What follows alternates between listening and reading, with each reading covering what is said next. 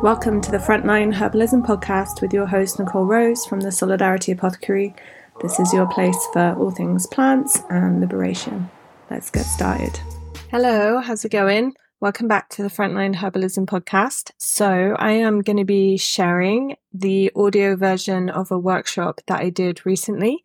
You can find it on my website for free. You can watch the kind of webinar and see the slides. You can also download all the slides and the pictures and find all the links and also find like a transcript. So I haven't transcribed this podcast, but what I've done is I've split the webinar into 3 parts, and as if by time travel, I'm going to be publishing them while I'm taking a 2-week holiday, which is pretty exciting. So this is a replay of a webinar that took place on Sunday, the 7th of May.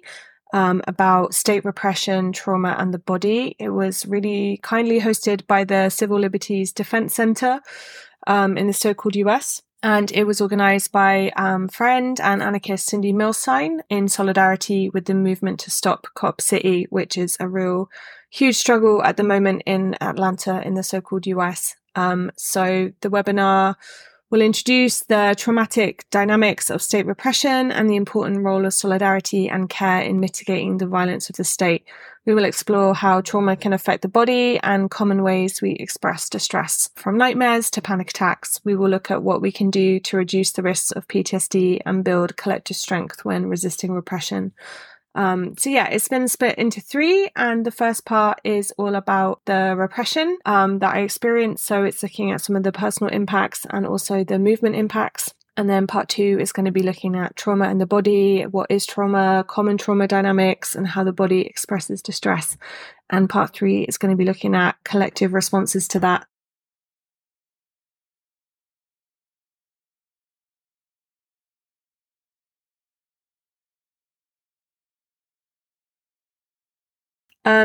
Just like a general content warning that I'm talking about all the things to do with repression. So prison, trauma, I'm not sure what else, but yeah, just a kind of heads up that it's potentially quite heavy and upsetting for some people.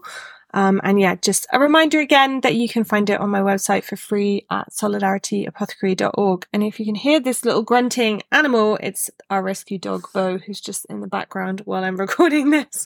Okay, anyway, enjoy the first part of the series. So yeah, I hope you enjoy it and I hope it is useful, and I will put the links in the show notes for where you can access the workshop so you can see the slides and get the transcript and all the other resources mentioned. Okay, enjoy.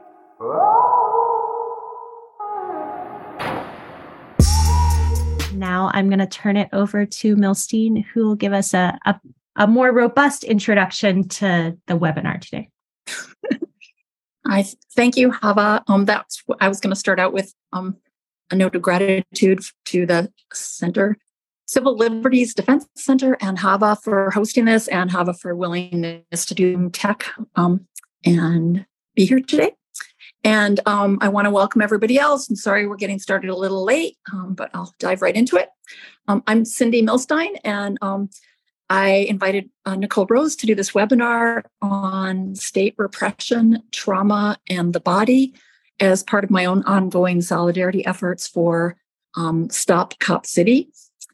For those who don't know, who are joining this call today, Stop Cop City is one slogan for a powerful, decentralized, diverse movement centering around so-called Atlanta, Georgia. It's an enormous proposed police training facility. I think it's the largest in the so-called United States, if it were ever to be built.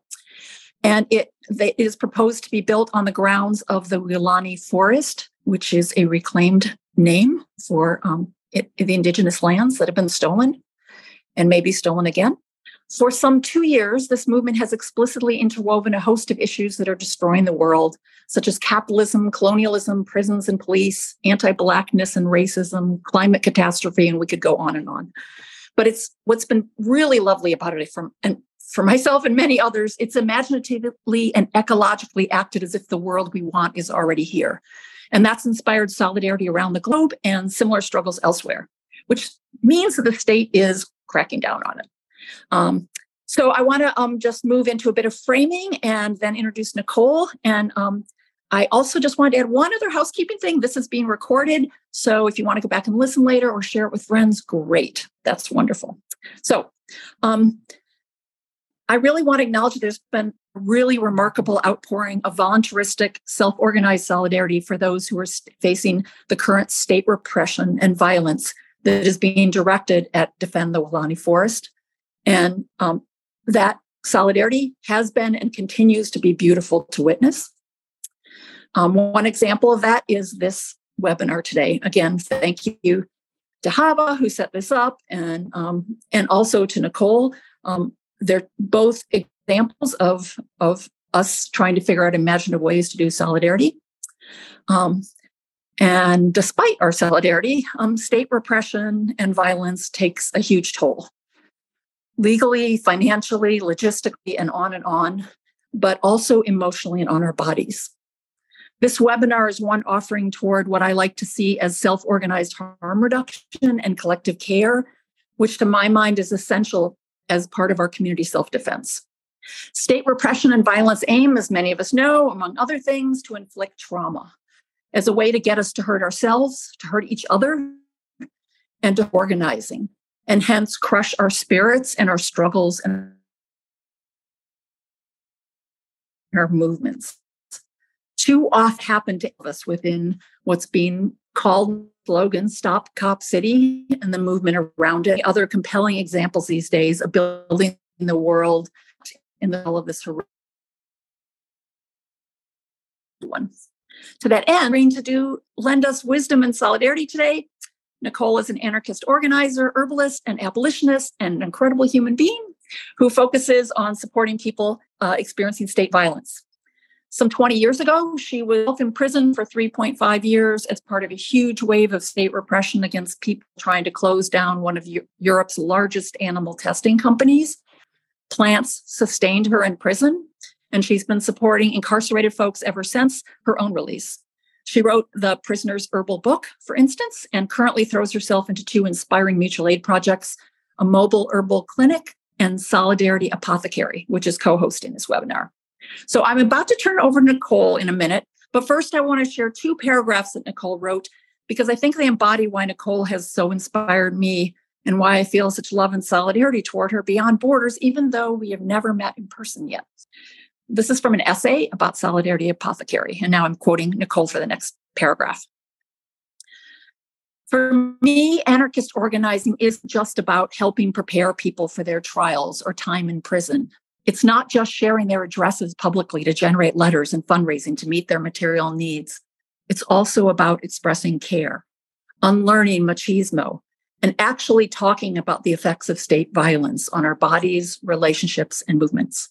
And it's about recognizing that care and solidarity comes from non-humans too, that plants can directly support us in surviving this world. And one last paragraph. This is from the Instagram for Solidarity Apothecary, and it was written almost exactly a year ago when Nicole was aiding folks forced across borders due to war. So again, I'm quoting. In Poland at the herbal space, I met a Ukrainian woman who told me her and her husband make rose tincture from roses in her garden back home. I told her we have rose tincture, and I took it from the stack of drawers we have, and she started to cry. No amount of tincture could take away the pain of leaving her husband behind to fight a Russian invasion.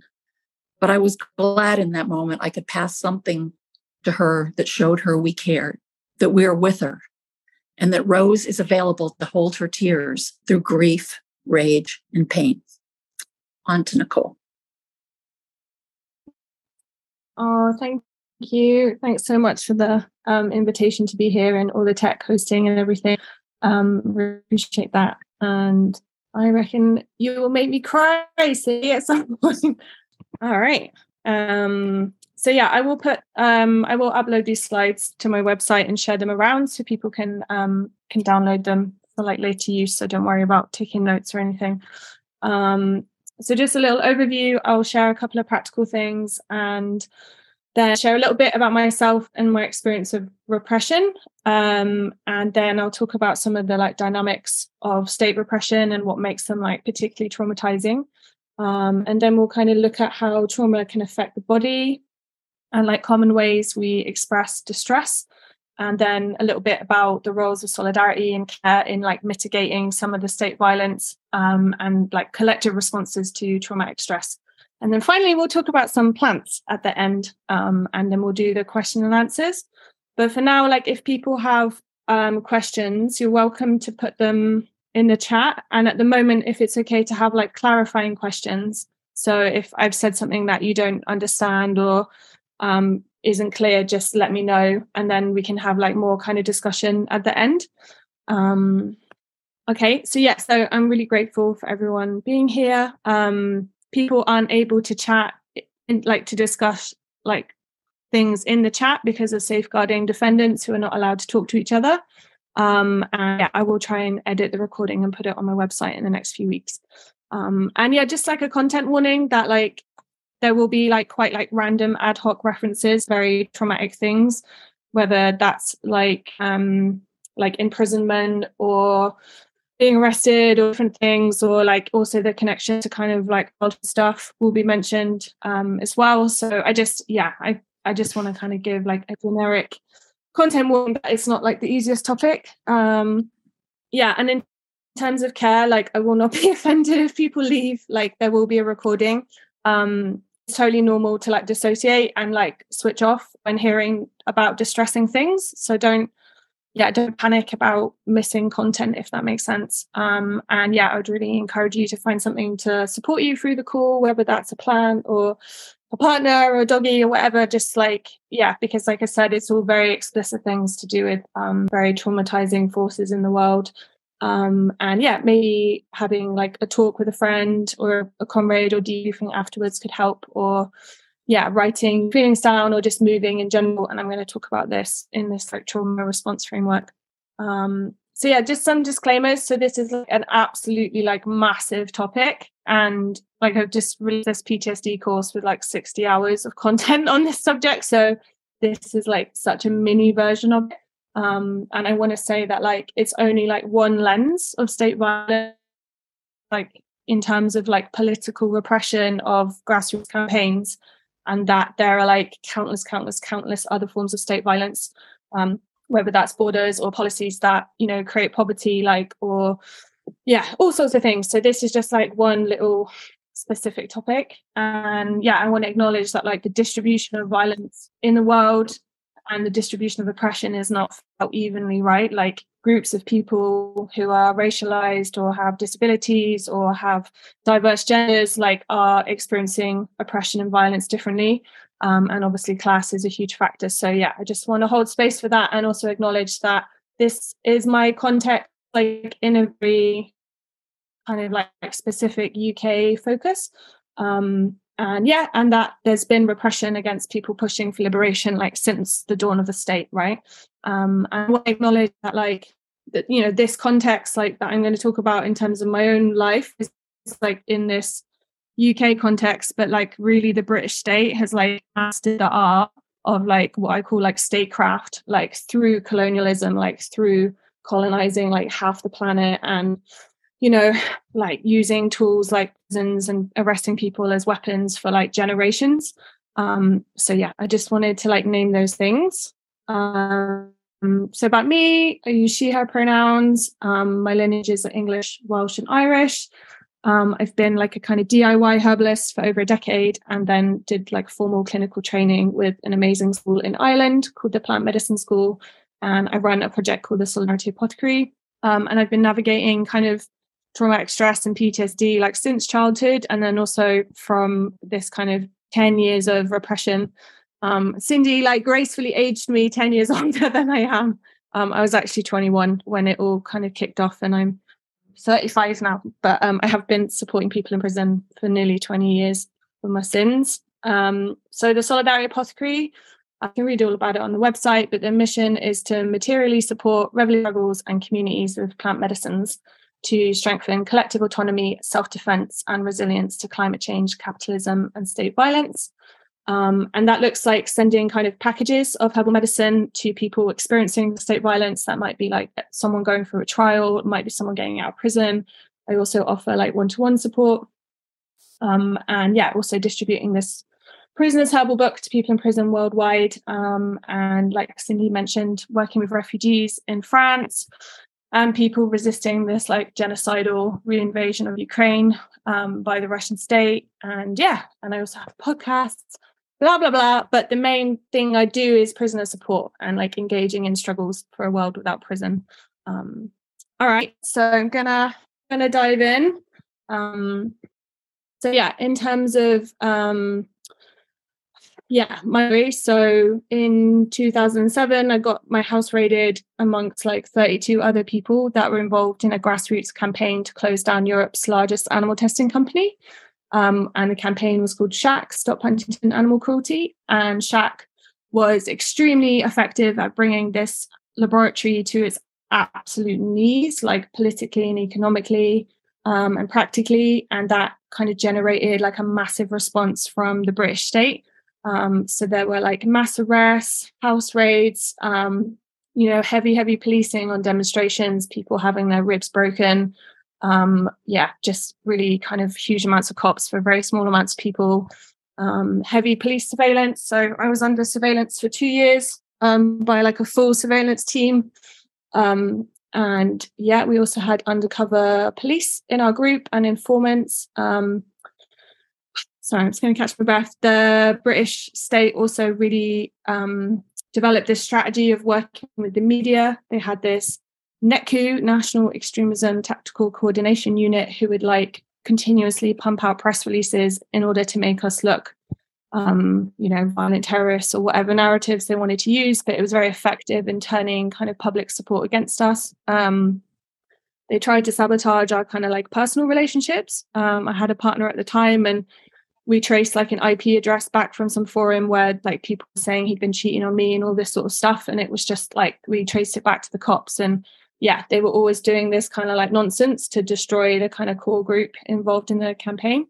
They brought in like very specific new legislation to criminalize us. They sent a bunch of us to prison. I think when I was in, there was maybe 12 of us inside at the same time. And they also use like restrictive bail conditions, like pre-prison, where we weren't allowed to talk to each other or other people. And they also use those tactics when we got out of prison. So I think I'll talk about this in a minute, but I kind of got out of prison and wasn't allowed to talk to like 99% of my friends for nearly 2 years, because they said I wasn't allowed to talk to anyone concerned with animal welfare. And I'm going to talk about like the movement effects of this repression, but ultimately like it have this kind of like pacification strategy of like funneling like very militant, very effective organizing into like much more kind of liberal approaches to animal liberation in my political perspective. So like I said about having my house raided 3 times, being arrested several times. Had my first boyfriend got sent to prison when I was 16 years old. And then I had another one go to prison when I was 18 and was supporting him inside. And then, it's kind of been like an ongoing journey of having loved ones and comrades like in the prison system over the last 19 years or something. So I got sentenced to a 3.5-year sentence, reduced from 5.5 years. So in the UK, you generally serve half the time. So I served 21 months. And then had, like I said, this license where I had all these conditions of when I got out. And then in England, we have these things called an ASBO, which sounds really ridiculous, but it's this antisocial behavior order. And it's just like a kind of imposed restriction on what you can do. So I was kind of like effectively taken out of action of organizing against like vivisection for like 5 years. Otherwise I would risk going back to prison for 5 years. So like the whole kind of thing was like about a decade of my life being controlled by these various conditions, not being like being able to travel, not being able to talk to people I loved, etc. But like I'm aware that there's like amazing support campaigns, like especially in the so-called US for people from like Stop Cop City. But at the time in the movement, like there really wasn't organized support.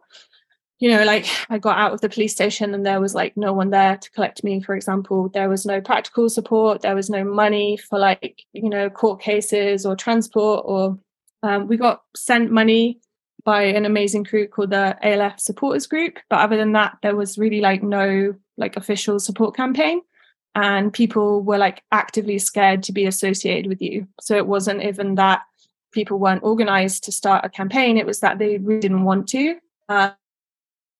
Themselves, if that makes sense. So yeah, I mean, if anyone on here has like been in part of some sort of like joint trial or something, you'll know like the nuances and the complexities of like being on trial with a bunch of people that maybe you don't always feel like political affinity with.